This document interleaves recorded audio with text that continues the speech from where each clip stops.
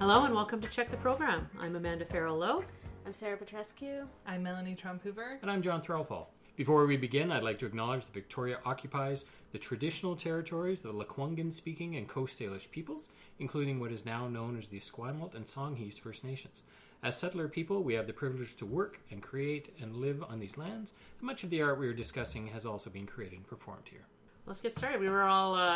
We took a little break because we were all on various vacations. Vacay. Yeah, two of us went to Las Vegas. Amanda, you and I went to Vegas at different times. Yeah, I think we might have passed in the airport or something. That's right. How would you characterize those different experiences? I think John's was probably a little more family-oriented and wholesome. Well, it was certainly more wholesome. No drinking, no gambling, no nothing like that. Architecturally splendid. Most of what I spent my time was looking at the architecture and learning about the history of neon lighting, which was fascinating. But yeah, I really actually enjoyed my time in Vegas. Yeah, the first time I went, we did a lot more exploring, and it's a fascinating place and beautiful. Yeah. Like when you're coming in on the plane, Yeah. I was amazed at how beautiful I thought the desert was. But this trip was all about lounging by the pool and going to bed at a reasonable hour for me. Perfect. Unlike my travel companions. So Yeah. And Sarah, where were you? I was in Joshua Tree near Palm Springs with 8 friends for a massive 40th birthday extravaganza. Yeah, it was awesome. We went hiking in Joshua Tree National Park.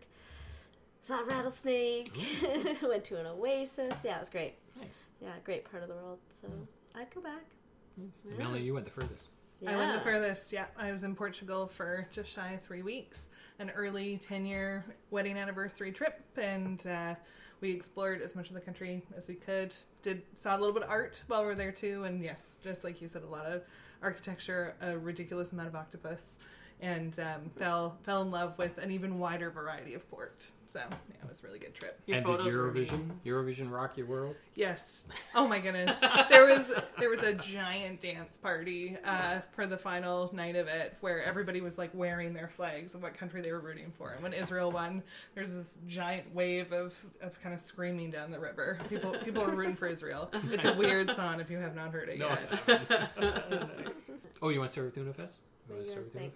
Go chronologically? Yeah, maybe. Okay. I mean, Uno did wrap up about a month ago, but we Yeah. haven't sat down and talked about it. And I think pretty much all of us went and saw stuff. Let's do rapid fire Uno highs and lows. Okay. Or Yeah, Personal whatever. highs and lows? whatever. Sure, let's do that. Yeah, I think my favorite piece was Adrian Wong and Dustin Harvey's Landline, where you got an iPod and you wandered around the city. It was almost like a meditation on the city, and another person in Halifax was doing the exact same thing, and then you would stop at various points and text each other, and then at the end, I'll say it. At the end, you go and you like Skype with the people on the other end that you were texting with, and was that it a was spoiler maybe a alert? little bit, because That's it was. I guess it wasn't a total surprise that happened, but Yeah. it ended up being a very overwhelming emotional experience for me, just because I hadn't really thought about how much history I have with downtown, and like a lot of, if I really stopped to think about it, a little bit of emotional baggage. But it was great. Lovely, beautiful, unique piece of theater. That was probably my highlight of Uno. And so were they all timed that way where someone, like you had to start at the exact moment Yeah, that so someone's you're gonna like, have- they're counting you down, like there's kind of a person on either end. Adrian was here, and I assume Dustin was over there, and they count you down 3, 2, 1, and you press play on the iPod at the same time. They lock it in, so you're listening to the exact same thing at the Super exact cool. same time as the other person on the other side of the country. And there are just these like little vignettes that you wander around and listen to, and then there are points where you kind of have this guided conversation with the other person, and then you get to sit down and see them. Yeah, it was awesome. Can't say enough good things about it. Nice. My high was White Man's Indian with Darla Contois' piece, and it was a really great, obviously a solo show, very harrowing personal journey, and had some really unexpected queer content in it, which I thought was fantastic, because it wasn't necessarily billed as that, but it's that kind of show where there's so many things packed into a very short period of time. And I felt it just had a huge impact on me. And, hearing those personal stories come out, it's always one of my favorite things about Uno Fest. So, Yeah. White Man's Indian, thumbs up for me. Cool. Melanie? I didn't see anything. I missed the yeah, you're festival. in Portugal. Oh, yeah, you're in Portugal. Yeah. Okay, well, I saw one great show. by Sarah Hagen called Perk Up Pianist, or Perk Up Pianist. I don't know how you say it, but so Sarah Hagen is a classical pianist, and I've seen her many times. Just incredible soloist, concert pianist, also from the island. She happens to be the daughter of the late Stan Hagen, who was an MLA of Ireland. Oh, Yeah, I didn't know that. And the namesake of the Stan Hagen Center for the Families here, the Salvation Army. Anyways, she did this really quirky fringe show about being a, performer on the road and a single woman looking for love, and just, it was hilarious. She had that self-deprecating humor and made all sorts of ridiculously cheesy classical music puns, but then just blew your socks off with her playing. Like, it was unbelievable. So, yeah, it was a great mix. That's what I think Uno's for and Fringe is for, is those, you get people with these wild talents just coming in and doing something weird, but it works. So, yeah, it was great. And then on the downside, anyone want to throw that out there? That's the only one I saw, so I guess I hit the mark with that. I didn't see anything terrible. John. I was disappointed. How about that? The one I really didn't enjoy that much was Megan O'Shea's Dream Another Day. It was supposed to be the James Bond-inspired physical theater dance piece, and really, honestly, I just felt it was an index card kind of a show where, depending on the festival she got taken into, she could slot in this scene or that scene or another scene. The James Bond content was minimal at best, and it seemed kind of shoehorned into a production that could have, been for any festival anywhere. There was a whole segment about her being an artist in resident on a container ship, and what really put me off the most was, for a solo theater festival, for much of the show she had 5 people on the stage, and I just thought that was cheating. so that wasn't my favorite. So, Where do we go next? Blue Bridge. Blue Bridge. Let's talk about Blue Bridge. Yeah, so Blue Bridge Theaters, All My Sons, classic Arthur Miller play, which I enjoyed it. I mean, it's, that theater's fun because it's just such a small, intimate space, and it's a very quirky space to be in, and sometimes, when you're seeing something that might be a little bit heavy or serious, it's kind of like, okay, brace yourself. But I thought the cast really made it. Like, the chemistry, even going in and knowing that the content was going to be dated a bit, it didn't bother me much because of the intensity of the cast. They were so present, and I thought everyone was excellent. So that really made it for me. And some familiar faces, and yeah, I thought it was great. It was nice to see Brian Linz in that role. I thought he was excellent. So I always enjoy him when he's on stage. Yeah, and because he played opposite his wife. And I think that I didn't actually see this show. Unfortunately, I didn't make it, but I remember the first time I saw them perform together. I think it was Hockey Mom, Hockey Dad at the Belfry. Right. Yeah, and it was really I forgot about treat. that. Yeah, they were time. incredible They were together. And they were Mr. and Mrs. Fezziwig in Christmas Carol. Yeah. As well. Yeah. Melanie? Well, what you said about the intensity is true, right? Their chemistry, how everybody was playing off of each other, the Brian and Jan, as you say, but really the whole cast and their dynamic was so great that I was really surprised by the sound design in a few places where it felt like the actors were bringing you there emotionally and had you hook, line, and sinker, like pin could drop in the room sometimes. And then all of a sudden this overture would come up of this kind of pseudo-patriotic music reminding you that you're post-war America, or where there was a little bit of foreshadowing of what was coming. There'd be like dun dun dun, and it just didn't need to be there, and it kept taking me out of it emotionally. Except for in this one spot, there's this incredibly vital gunshot near the end that could have, totally silenced a room. And for whatever reason, on opening night, it sounded muffled, like to the point where, because there is a little bit of ambient noise in that space where you can hear a bus go by or whatnot, you're like, oh, was that in the theater? Was that out? And yet it's this pivotal, like, the gunshot should make you jump out of your seat. And it didn't. It's the one sound that should have really played to your heart, and I didn't get it there. So it was distracting. For me, it was a bit distracting, but I did enjoy the show. There is weird sound in that room. There are some sound echoes in that room. I know we've talked about it, where it's like, depending on where an actor is on stage, it sounds like they're mic'd all of a sudden. Yeah. Even when they're not. But It's funny about the gunshot, because I remember when they did Of Mice and Men, it was the same thing. There was a pivotal gunshot right near the end of the show. And when I saw it, it was just kind of flat. It was almost like a cap gun going off. And it's like, really? Yeah. That was the dramatic high point? bigger guns. Bigger guns! Especially for an Bigger American show. guns. How did it play as a play? Like 1949, Arthur Miller, it's not necessarily his best known work. You know, of course, went on and did Death of a Salesman and Crucible and things like that. Does it stand up now? I think so. I think, well, especially in the context of Trump's America, that American dream that people are fighting for at any cost, and you know, this bankrupt morality that is the president right now. I think that theme really did carry forward.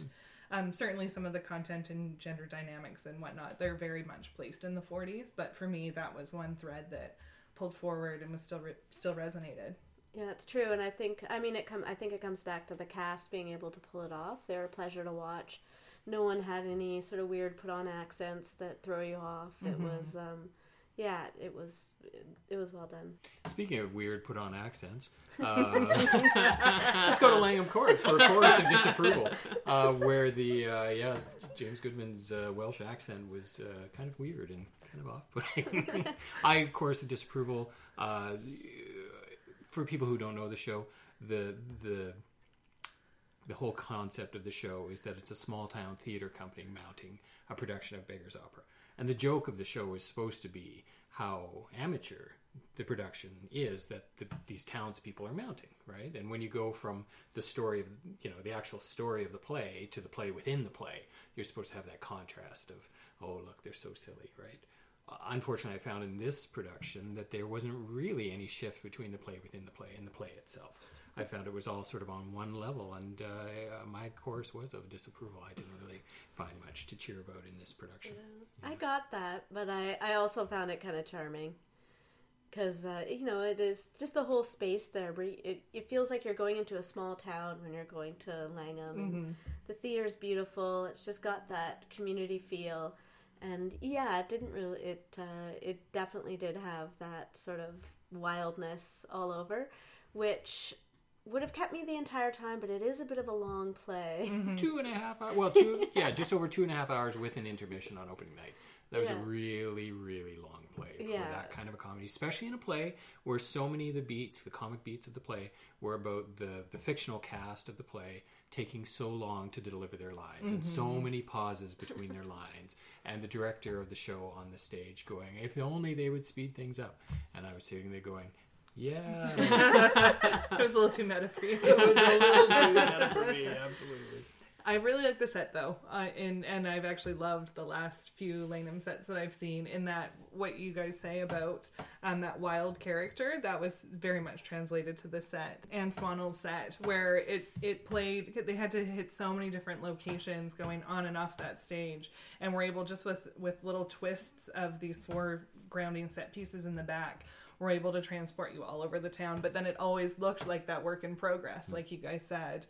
Whenever they were in one setting, you still had that background, that kind of specter of the fact that this was a play within a play. So that part of it worked really well for me. I thought it was well designed. And I know you mentioned this in the intermission, but the audience was quite lively. Like, it had that community feel as well, because people were laughing out loud and just, lots of and cheering, and that was family and community members, and it had that kind of feel to it. So it's always a great experience going there.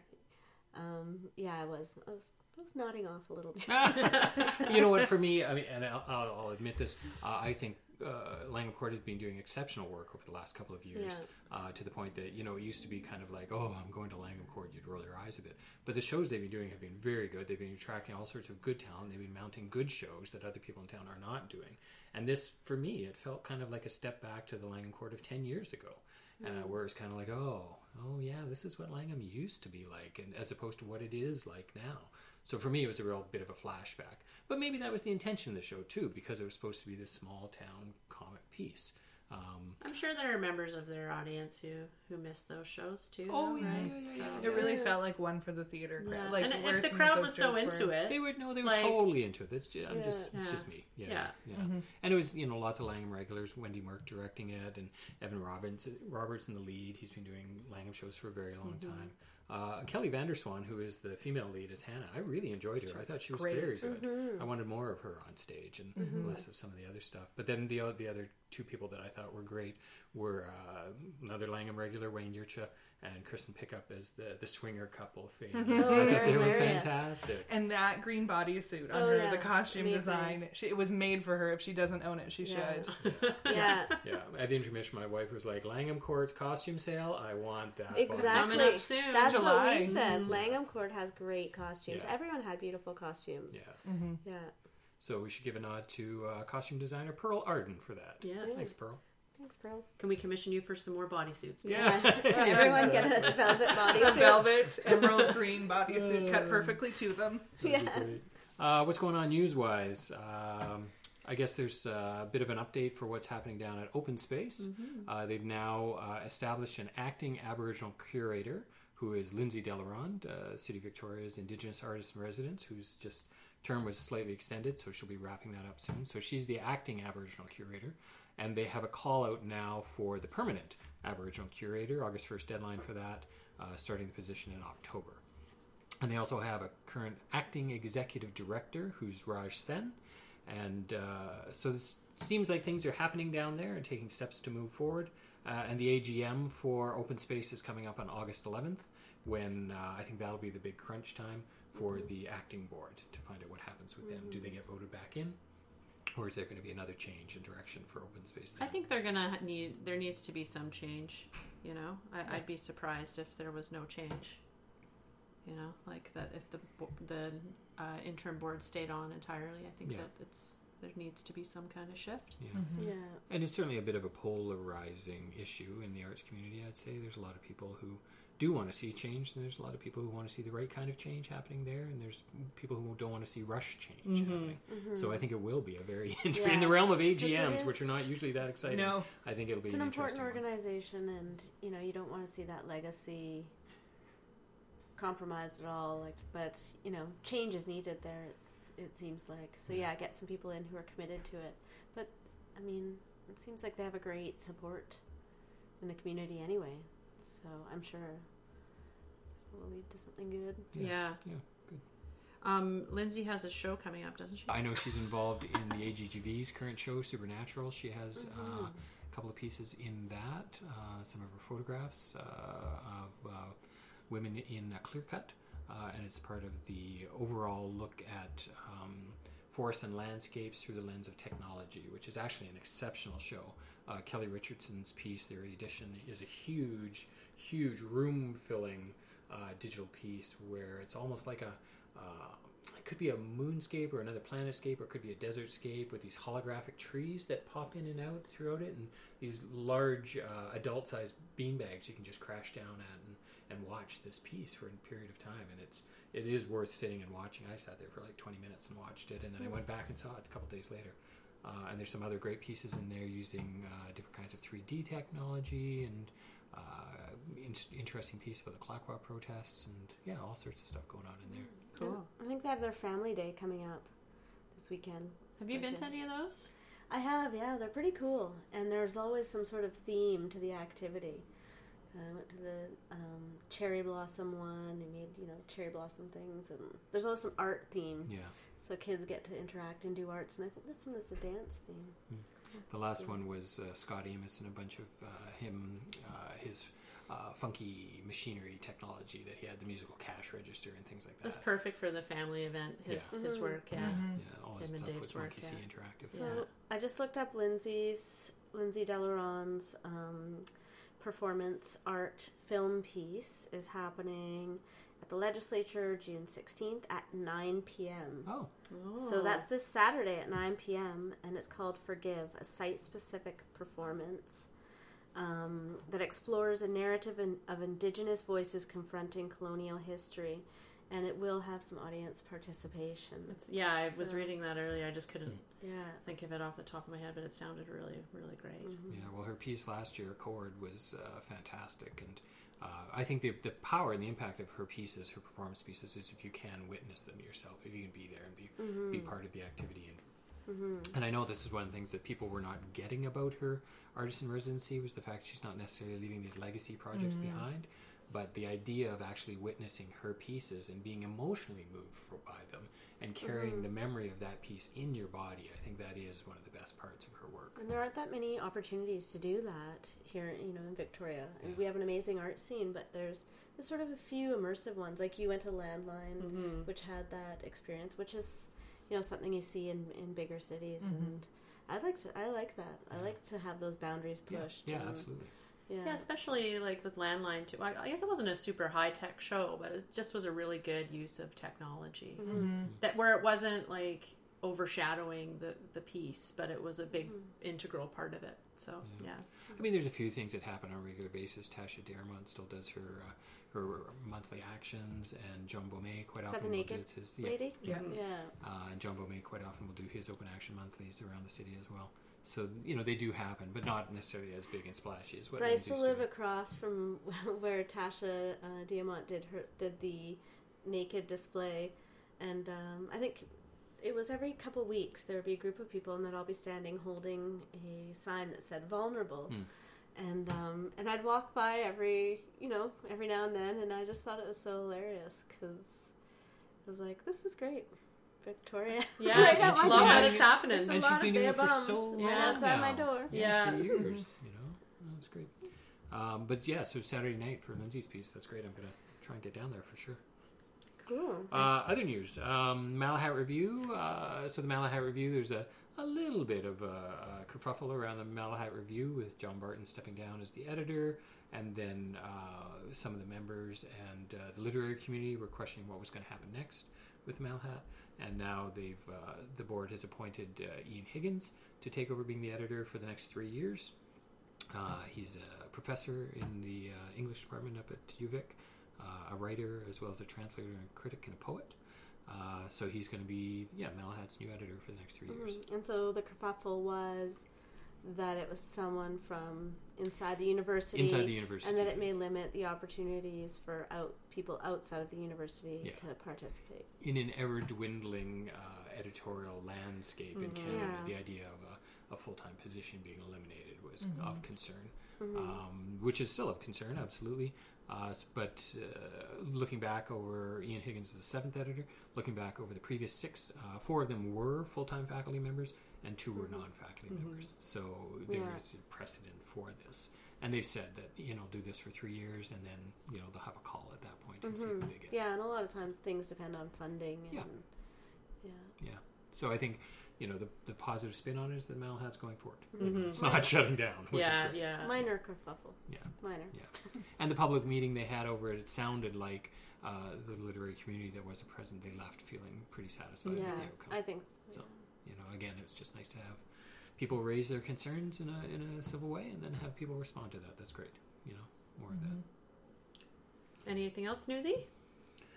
Other things newsy, Jazz Fest. There's now the competing Jazz Fest. Yeah, So dueling jazz Yeah. fest, dueling pianos. So there's the long-running Jazz Fest, which runs from June 22nd to July 1st. And then Herman's is now having their own Jazz Fest, which runs June 20th to June 30th. So concurrent, we have 2 Jazz Fests happening. And I believe it's because of the ongoing question of ownership of Herman's Jazz Club. Jazz Fest Victoria didn't want to program into that space in case something happened and it sold or something like that, and they had to cancel all those dates. So, and I guess the abridged version of what's going on in Herman's is that Herman Nunweiler, is his name? Who started that space, opened it, beloved figure of the jazz community, passed away, left to his 3 children, and 2 of them want to sell, and the other one wants to run it, and has been running it as a jazz club. And meanwhile, a community group has formed, Jazz Society, because they also wanted to buy Herman's and run it themselves. but now they're just operating as a separate jazz society. And Herman's is still operating as a jazz club. So who knows? Everything's up in the air And still. now festival programmer too, apparently. Yeah. Well, the Yeah. thing I Yeah. found really Programmer. interesting about the Herman's Jazz Fest is they started calling Herman's a playhouse and event center, which I wonder if they're going to be using the space upstairs. Yeah, the old nightclub. The up old there. nightclub upstairs. Yeah. As a venue, because it's a huge, and it's a nice nightclub. Sure like it it's is. Yeah. When it was and the it's Red just Jacket, sitting, it was top drawer. sitting empty for Yeah. a few years now. Well, and the success of the event center, like that, if there's a success story in the city, it's the event center, right? That's down true. on Broad Victoria Street. Event there's a- Center. Yeah, There's and a it's model busy for sure. all the time to the point now that the city could support another event center like that Mm-hmm. because where are the multi-purpose rooms? Like the Bauman Center is being used a lot already. I noticed that Yeah. more and more events Yeah. are happening there Yeah, well- outside of POV. Yeah, the latest Pachakacha happened in there instead of the event center, right? So I think there is enough of a demand. We know that the Intrepid Theatre Club is booked all the time. It's booked for the rest of the year this year. Metro is frequently busy. Alex Goulden is seemingly busy Yeah. all the time. So there is a demand for another space, and maybe this could be it. Yeah, instead of going straight nightclub, it could Yeah. be something a little different. Cool. Great. So what's coming up? What is coming up? Outstages, I guess, is the main thing. Melanie, do you want to say anything about Outstages? Yeah, I think it's in its 4th year now, and they bring 4 main stage plays from across Canada from the queer theatre community. And this year they've got 2 coming from Toronto and 1 from Vancouver, My Funny Valentine, which is actually a Jessie nominated piece and has a bit of a history with Outstages the very first year. There's the main stage plays, and then there's also some readings that happen in and around the festival, and a reading of My Funny Valentine was done in that very first year, and now it's come back. It's been staged in Vancouver and Toronto. Oh, what a great Yeah. story of the growth of this festival. Yeah. That's Yeah. awesome. Yeah, absolutely. And one of the big kind of marquee ones is the Songs of Resilience from the Queer Songbook Orchestra, where they look at narratives of in kind of major music culture, and where LGBTQ themes are there in the personal narratives of artists and songs that we all know and love. And that's kind of one of the bigger pieces at Metro, and I'm going to be going to as much of it as I can.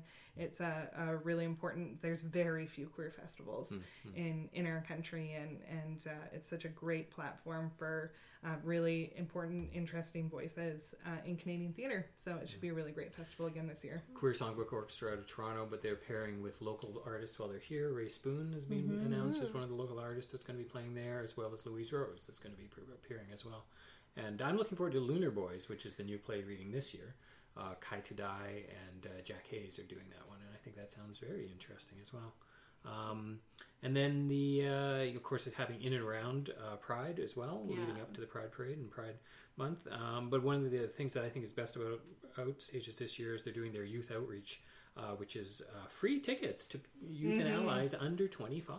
Awesome. So they can go see all this stuff for free, which Makes I think it is so a accessible. fantastic It's thing. really Yeah. cool. Yeah, so I'm hoping queer youth take advantage of that and actually go to some of these things. Anything else coming up? We were talking about Ska Fest. Yeah. I'm stoked. Also, Matley. Mighty Mighty Boss Tones.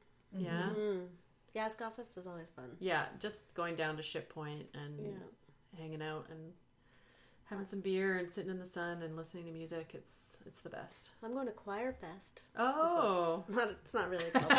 Did you hang out with beers in the sun? With There'll be no beers in the sun, but there'll be lots of joy and happiness. Yeah, the Getting Higher Choir, which is it's got to be 300 people choir in town, one of the mega choirs, is having a performance, The Song Will Never End, and with special guest Anne Mortifee, and it's sort of a tribute to one of the co-directors, Dennis Donnelly, and also Siobhan Robinson, 2 longtime choir directors who are both retiring, moving on to other things, and so it's going to be a big night. There'll be a lot of people there from over the years who have been part of the choir, and they're just both been huge mentors of lots of other choir directors in the city.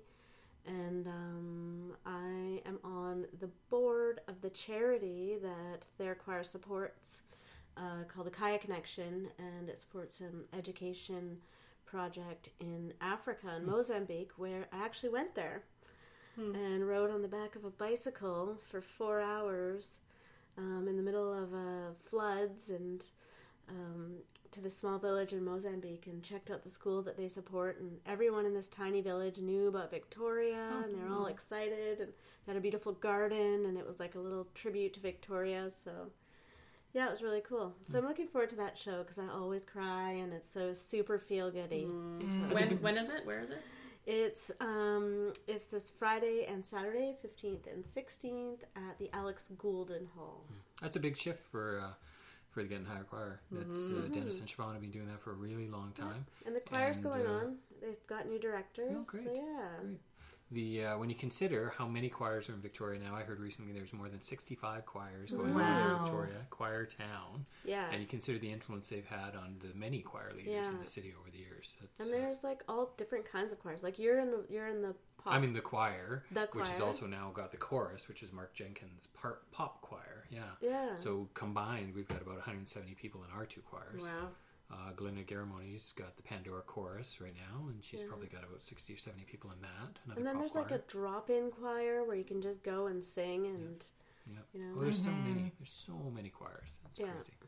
Choir Town. Choir Town, which is great, you know, because I never sang before until I joined the choir, and I love it now. Like it makes me feel really good, and it's almost like a mobile meditation because you have to just focus so much on your breathing, on the lyrics, on staying on key, working with that group of people. Like I really do find it a great experience. So I'll pitch for the choir. We've got a bunch of dates coming up. We're going to be playing down at the Cameron Bandshell in Beacon Hill Park, and we're going to be headlining at Butchart Gardens this summer. Ooh, which I think that's is how just you gonna know be you've super made it. fun. I know. On a fireworks night. I hope so. Is it a Saturday? I hope so. No, I think it's And a you're like Thursday. Rifflandia veterans. Yeah. Rifflandia Right? veterans, yeah, we've been doing Rifflandia for about 5 years now, so and we're on the bill again for this year too.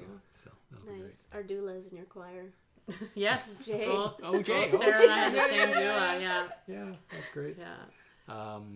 Fantastic. Anything else coming up you want to plug?